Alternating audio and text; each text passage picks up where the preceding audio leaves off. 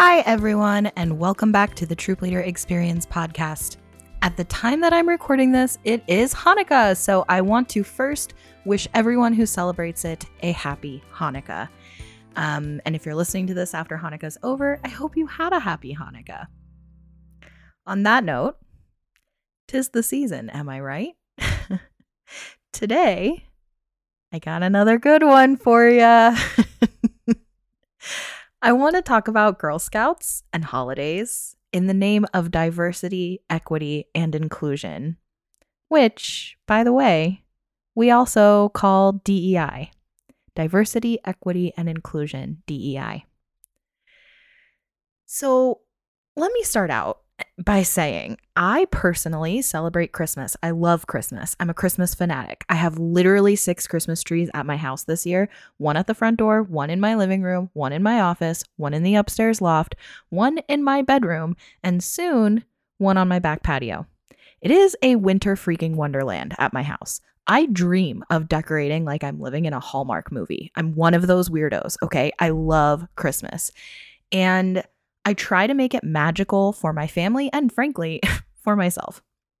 And so it is so easy to want to take all of that love and magic and want to share that with my troop too.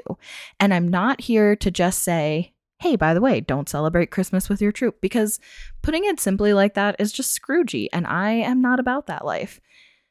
But let me first start out by talking about what I've done with my troop in the past and what I want to do differently moving forward as I'm learning more about DEI and anti-racism and all these huge topics that are super complicated and that kind of go against the grain and tradition and the social norms a little bit, because it's a Christian white supremacist power structure and we're all just living in it. I have mentioned before in the past on this show that my former troop, which, in case you missed it, I've gotten a few messages about this of people who are a little confused because I make references to my troop being past tense. But in case you missed the full explanation, the older girls from my multi-level troop all kind of dispersed during the pandemic. And so the troop that I initially started several years ago is now all new, really young girls, and it's at this point it's super far away from me. I've actually moved twice since I started that troop, and I kind of decided, like, if I'm gonna start over, if I'm gonna start a brand new troop with like daisies, then I'm gonna do that over near where I live now. I was only willing to commute like that for the girls that I've known since they were little tiny things, and now they're 13 and they're huge and they're in 8th grade and they wear a gallon of liquid eyeliner, and it's kind of terrifying. But I was willing to continue to commute for them as long as they wanted to stay. But as soon as there was no longer enough interest at that level to continue, I just transitioned the troop to other leadership. Okay.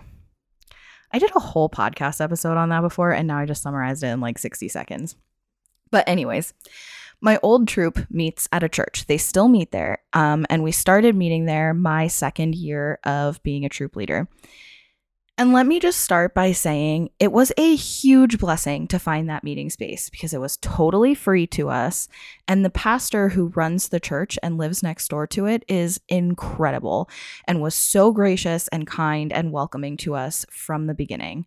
They let us plan events there, hold overnights there when the girls were practicing their progression so we could eventually go camping. And we were able to do pretty much anything we wanted. We had our own keys, we had storage, we did cookie distribution there, and we had enough space to meet in separate grade levels for my multi-level troop or to meet all together as one big group if we wanted. We had access to a full kitchen so the girls could do their like cooking related badges, but also when we spent the night, it made meal planning super easy. And the family of the pastor who runs the troop has 3 girls in their family, 2 of which are Girl Scout aged at this point. And that family was like our biggest recruiters and supporters during cookie season. Honestly, the whole setup was just like a dream come true. Except if I was going to do it all again, I would not meet at a church. At the time, we made it really clear that we were not affiliated with the church or the church's teachings. Girls did not have to be Christian to be part of the troop, and they definitely did not have to attend church services or events. Except they still would have to come to the church for meetings and for our events. They were still surrounded by wall hangings and teachings on the whiteboards that were left up sometimes from like previous groups who shared our space. And those messages were blatantly religious. We knew at the beginning, when we very first started meeting there, that all of our existing families celebrated Christmas because we'd established that for other reasons, which I'm going to get to in a minute. So we figured they're all probably okay with meeting at a church. And definitely over the years, nobody ever expressed discomfort with it. Except we didn't ask them how they felt about it. We needed meeting space, and this was a perfect solution. So, like, why would we make drama? And even if we had asked how they felt about it, honestly, that's asking someone to speak up if they are uncomfortable, which puts the burden of disruption on them. And let me be clear, because I know some people are listening to this thinking, here she goes on another social justice warrior rant. I don't listen to this podcast for PC propaganda. So let me just put it out there. I am confident that meeting at a church did absolutely zero harm to any of the girls who were in my troop. I'm very confident in that. So, you know, I'm not trying to make a mountain out of a molehill here. But the fact is that this practice of meeting at a church is totally, quote unquote, normal for Girl Scout troops. And the fact that it's normal continues to feed into that power dynamic that people who do not identify as Christian just have to accept that Christianity is what's considered status quo, and that a church is socially considered a safe space regardless of their own personal experiences or feelings about that. And yes, church should be a safe space. I think we all agree on that. But the truth is, the reality is, for some people, that's not it. It isn't. And the reasons why people feel that way completely vary. And the truth is, even if people, quote unquote, don't mind meeting at a church, even though they aren't Christian, for a totally secular meeting, the reality is it is not a totally secular meeting if it's held at a church. It's not a totally secular meeting when the whiteboard has quotes from the Bible on it. And I'm not personally offended or uncomfortable by the Bible or meeting at a church. But that doesn't mean it's okay to put others in a situation based on the assumption that it's probably okay. The truth is, people who do not celebrate Christmas are forced to participate in the consumerism and commercialization of this time of year, no matter what. Turning on the radio means Christmas music, some of which is as secular as Frosty the Snowman, but interspersed with songs like Silent Night. Walking into a train station or a hotel lobby means Christmas trees, red and green lights, wreaths, etc.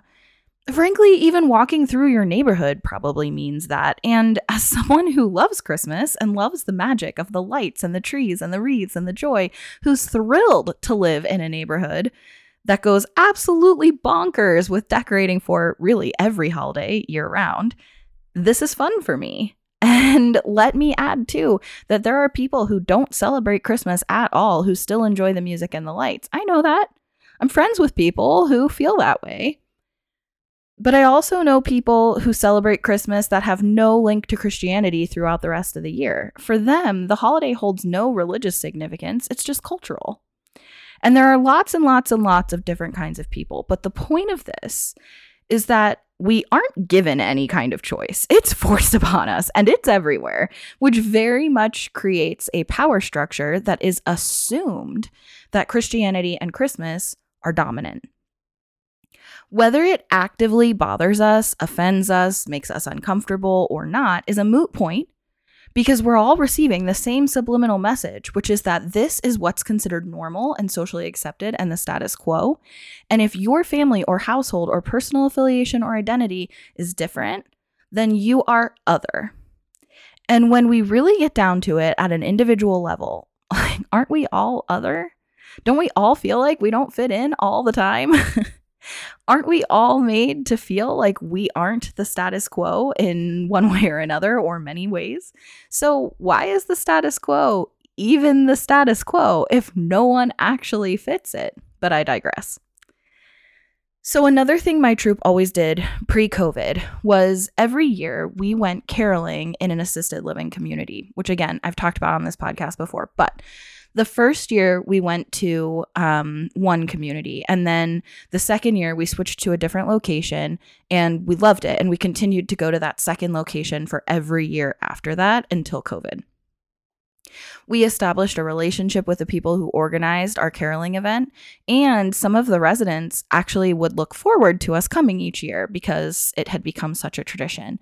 The girls made holiday cards, which were expressly asked to keep non-denominational, and I made sure that although some of the songs were definitely Christmas-oriented, nothing was blatantly religious. But even still, the first year we did it, we took a poll of our families to take a pulse on like what their holiday practices were, and everyone celebrated Christmas. They were not only okay with caroling, but they were supportive and excited about it. The girls dressed up in really cute festive outfits. They wore reindeer antlers or Santa hats and all kinds of cute creative attire. So they were all about it. But it did nag at me from the beginning that we never knew who was behind the door when we knocked and offered songs. We never knew what that person was going through or what holidays they personally celebrated, and we still forced Christmas down their throats. And again, I want to be totally transparent. This is one of my favorite things I did with my troop. So many residents in this community cried with joy at meeting, seeing the girls and hearing them sing carols. They hung up the girls' holiday cards on their refrigerators or their front doors with pride. They asked girls for hugs and mentioned how lonely they were, how much this meant to them, the memories this brought back. And please, just one more song before you go. Some residents would come outside and they'd watch from their doors as we continued to go door to door down the row of units on their same floor. And there were a few, of course, who declined or didn't even answer their doors, but mostly we were received extremely warmly. And the girls loved it too. They always showed up with enthusiasm and excitement. It was an annual tradition and they knew it well. They knew what to expect. So down the line, a few years in, when some girls joined our troop who celebrated both Christmas and Hanukkah, of course, I mentioned this to their family. I asked for their feelings about it. We changed the name of our annual Christmas party to our end of the year party. We took Christmas themed aspects out of it, keeping it to snowflakes and winter. We did gifts, but we called them end of year gifts. We played games, but we ensured that they were not related to Christmas, or we changed the language around it to make sure that it was, welcoming. And the family in question was honestly fine with it. They would have been fine with it if we made no changes because they celebrated both holidays, and the girls were used to Christmas being the dominant thing among their friend groups and like at youth groups or education or whatever. But again, this is when something started kind of eating at the pit of my stomach. I started to realize that if they had expressed to me that it bothered them, I would have absolutely canceled both traditions. And that made my heart feel really torn because I would have been really, really sad not to do those things that I love anymore and that I know so many girls loved as well. And there would have been a part of me that would have thought, well, what if we keep it available as an option for girls who want to participate? But families don't need to participate if it's not a good fit for their family, just like any event or activity. But it still kind of just felt wrong because if I want this to be a safe and welcoming and inclusive space for everyone, then I don't want to do any activity that makes me feel torn. And so how many girls are not involved with Girl Scouts because their families make assumptions about how safe and inclusive of an environment it is based only on limited experiences or exposure? Like, let me give you an example. There's a recruitment table at back to school night, and anybody working the table is a white woman, and all the pictures of girls at the table, whether it's the marketing materials or on a poster board or in a photo album, are white, able-bodied, And there are photos of those girls in Santa hats singing carols, like clearly going door to door singing Christmas carols. What message is that sending subliminally to potential new members? Because I've been that white woman with my photo album from my troupe, which features pictures from Christmas parties and Christmas caroling, among tons of other awesome fun activities, at the recruitment table. And again, let me be clear. I'm not saying that Girl Scouts is a Christian organization or that it's exclusive, but how can we be as welcoming and truly inclusive as possible? In a world where families have to assess as quickly as they can what the safest and most inclusive spaces are for their kids, they have to base those assessments on assumptions that they've formed as a result of living in a Christian white supremacist power structure. And so those subliminal messages matter. I don't know if I've lost you at this point. Lately, I've been talking about these kinds of things more and more, like in my real life, not just on the podcast. And sometimes I notice when I have these conversations, I lose people. And I don't know if that means like I'm doing a bad job at articulating myself, because I don't really think these things should be divisive at all. The last thing I want to do is more harm than good. So if you have thoughts or feedback on this, please send me an email and let me know what you're feeling or what you're thinking. My email is girlscoutpodcast@gmail.com. But anyway, what I really wanted to talk about today was how we approach holidays with our troops, because there are so many of us that are honestly so well-meaning who fall into some traps and patterns that aren't actually accomplishing what we hope they're accomplishing. But before I dig into that, I want to go ahead and own that I've been reflecting as I did this research to put together this episode, and I've made decisions that I would do differently if I could do them again. And I plan to do them differently when I start my next troop. And I want to be clear that nobody's perfect. We're all doing the best we can. We have good intentions. And when I share episodes like this with tips, I'm not accusing anyone or telling you that you're not good enough or anything like that. And I feel like sharing the ways that I would make changes in my own troop leadership and how the things I'm learning have made me pause and reflect. I'm trying to demonstrate that this is not a lecture or an accusation or a shaming thing. I just think we all need to take time to reflect, and we really need to discuss these things more and more. Okay, moving on, let's dig in. So, pattern number 1, trap number 1. Even if every girl in your troop is 100% Christian and celebrates Christmas and they love their faith community and feel safe in all of these ways, celebrating Christmas as a troop and participating in Christmas-themed activities as a troop is still sending a message to your girls that this is a Christmas-specific space. And I believe that what most of us want to teach our girls and demonstrate and model for them is how to be inclusive, how to be welcoming, and how to navigate DEI in other parts of their lives, in their friendships, at school, in clubs, and eventually when they grow up in the workplace. We may agree that Christmas is fun and it's even magical. So if you feel that way, if you're listening to this and you feel that way, I agree. It's natural that if you feel that way, if you feel it's okay and safe and accepted among this collection in your troop community, then it's natural that you would want to share the fun and magic of that together. And I totally get this because I empathize. But we can still have seasonal fun and magic that has honestly nothing to do with Christmas. Maybe it's the winter that's magic. Maybe it's the nature of one calendar year ending and a new one beginning. It's a mark of the passing of time. It's a time for reflection and gratitude. It's a time for goal setting and dreaming and planning. And all of these things can lead to a huge, deep appreciation for our love for each other and our planet and our lives. So maybe keep Christmas for religious-oriented spaces, which Girl Scouts is not. Okay, pattern number 2. Celebrating or recognizing Christmas, but not in a religious way. Now, this is a big one for me. Santa is not inherently religious, and neither are reindeer or elves or a red and green color scheme, but they are all Christmas symbols. They're Christmas specific.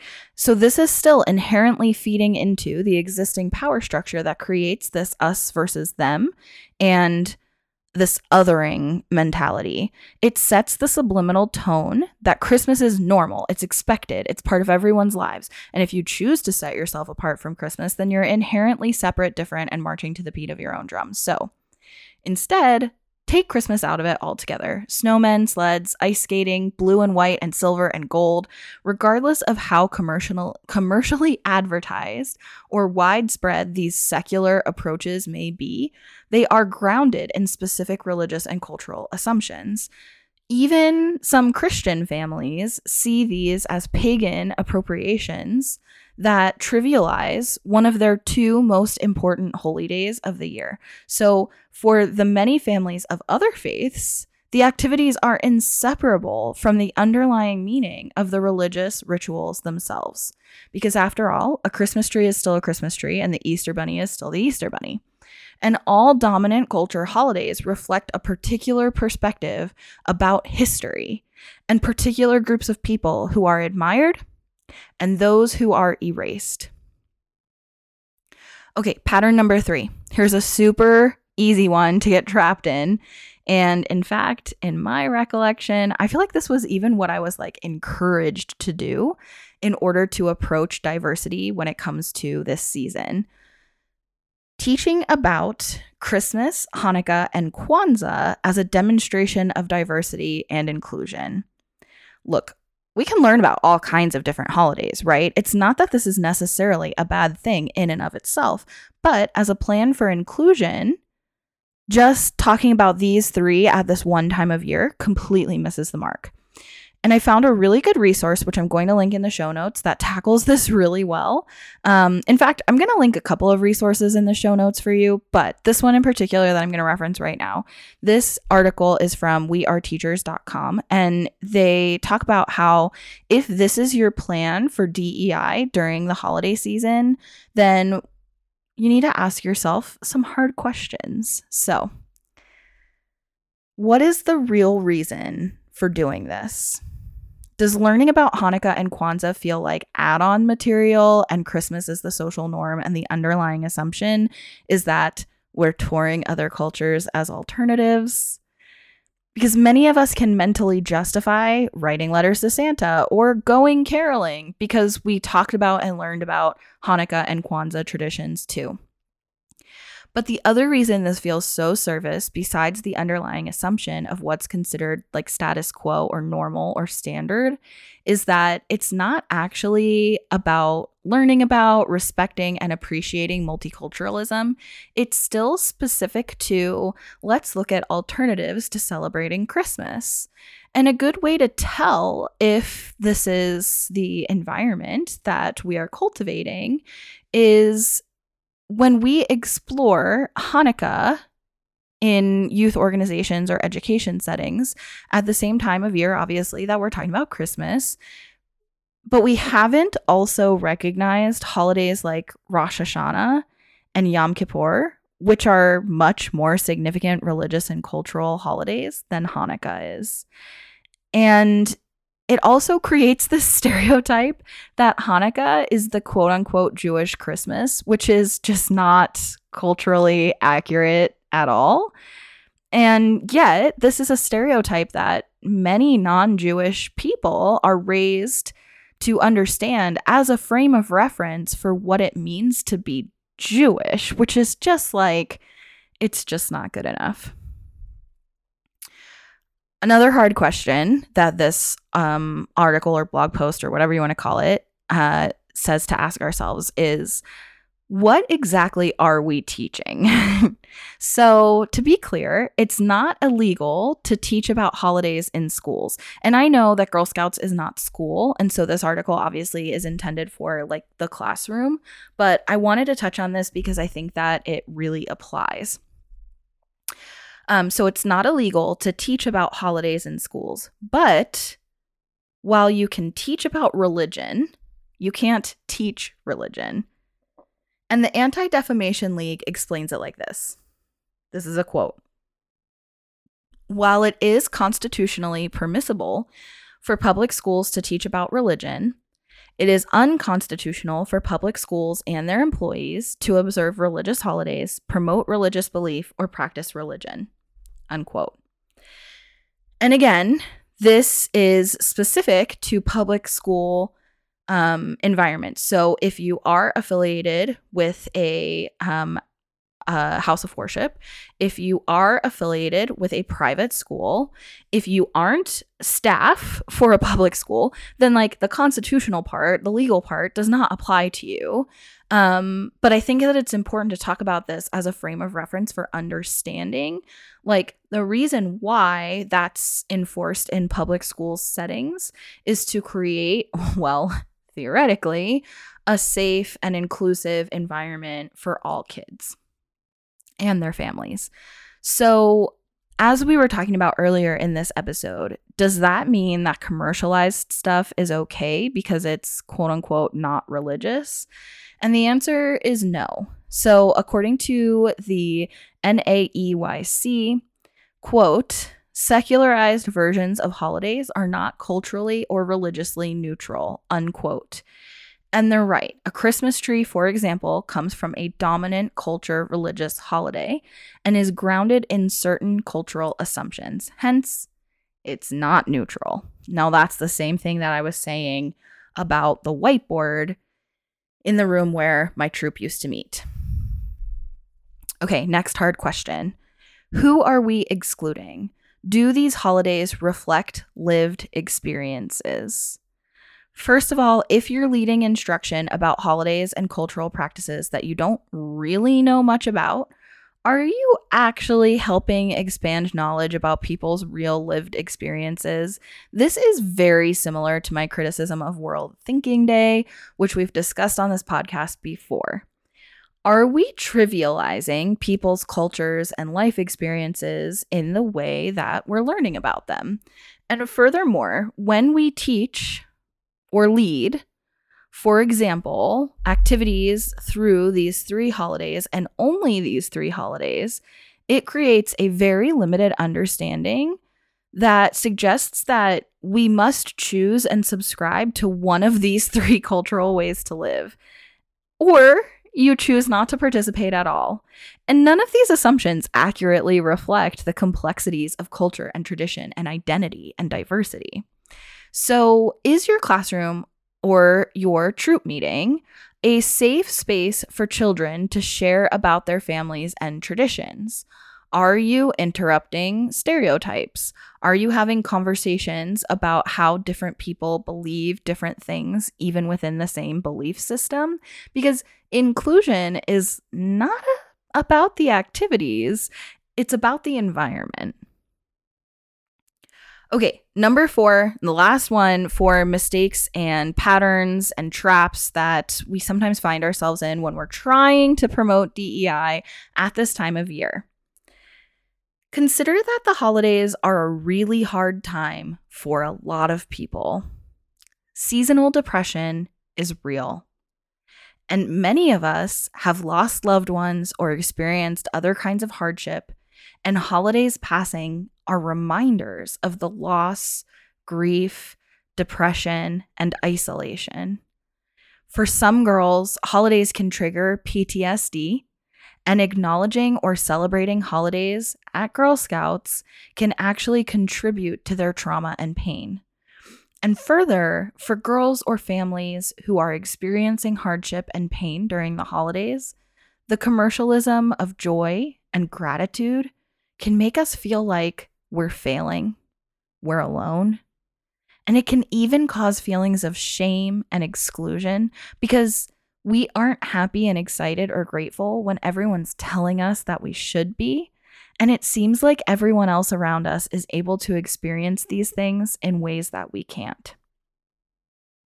So, now that we've talked about some of the ways that we get it wrong when we're trying to be inclusive and to celebrate diversity, let's end on some tips of how we can do better. Now, we already touched on swapping holidays for seasons. Seasons are for everyone. And although those of us in the desert experience fewer outward environmental cues about the changing of seasons compared to most of you in other parts of the country, there are still social cues that come from the changing of seasons that are easy to participate in together.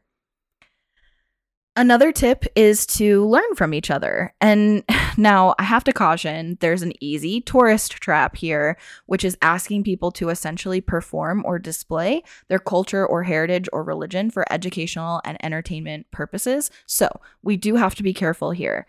Rather than singing a well-known Christmas song with the group and then asking your two Jewish sisters if there are any Hanukkah songs that they'd like to teach the group, which could fall into that tourist trap I was just talking about, encourage all the girls to share about their family life and their lived experiences and everyday experiences at the beginning of the year and throughout the year, not just at the winter season. There are a lot of badges in the Girl Scout Core program that allow for girls to share about their family, their friends, their home life, their faith, and more, and to learn about the past, connect with their community. And these are certainly not seasonally specific. There's a better way to create an inclusive, diverse, and equitable environment. So my last two tips, these are my favorite ones. One of my favorite tips is to participate in this exploration and curiosity of other cultures year round. So if you want to go hard for Christmas and Hanukkah, then also incorporate things like Dia de los Muertos, Diwali, Lunar New Year, Rosh Hashanah, Ramadan. Look for themes: light, liberation, sharing, thankfulness, community across cultures. But my absolute favorite suggestion is to create your own traditions and celebrations. And this is important for me because the part of me whose heart is torn on, I've loved these experiences that I've had with my past troop, and it would make me sad to retire them. So if you relate to that, if you feel that at all, then I think this is a good one for you. So create your own traditions and celebrations. Your troop can come up with them together, and they can be things like pajama parties, silly games, scouts' own ceremonies, vision boards, scavenger hunts, scrapbooking, read-alouds, sleepovers, volunteering or community service, late night movie parties, ice skating, or really anything you want.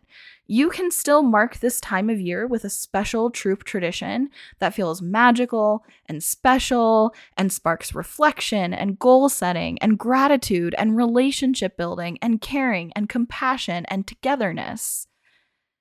These past 2 years have been so hard for literally billions of people across the world.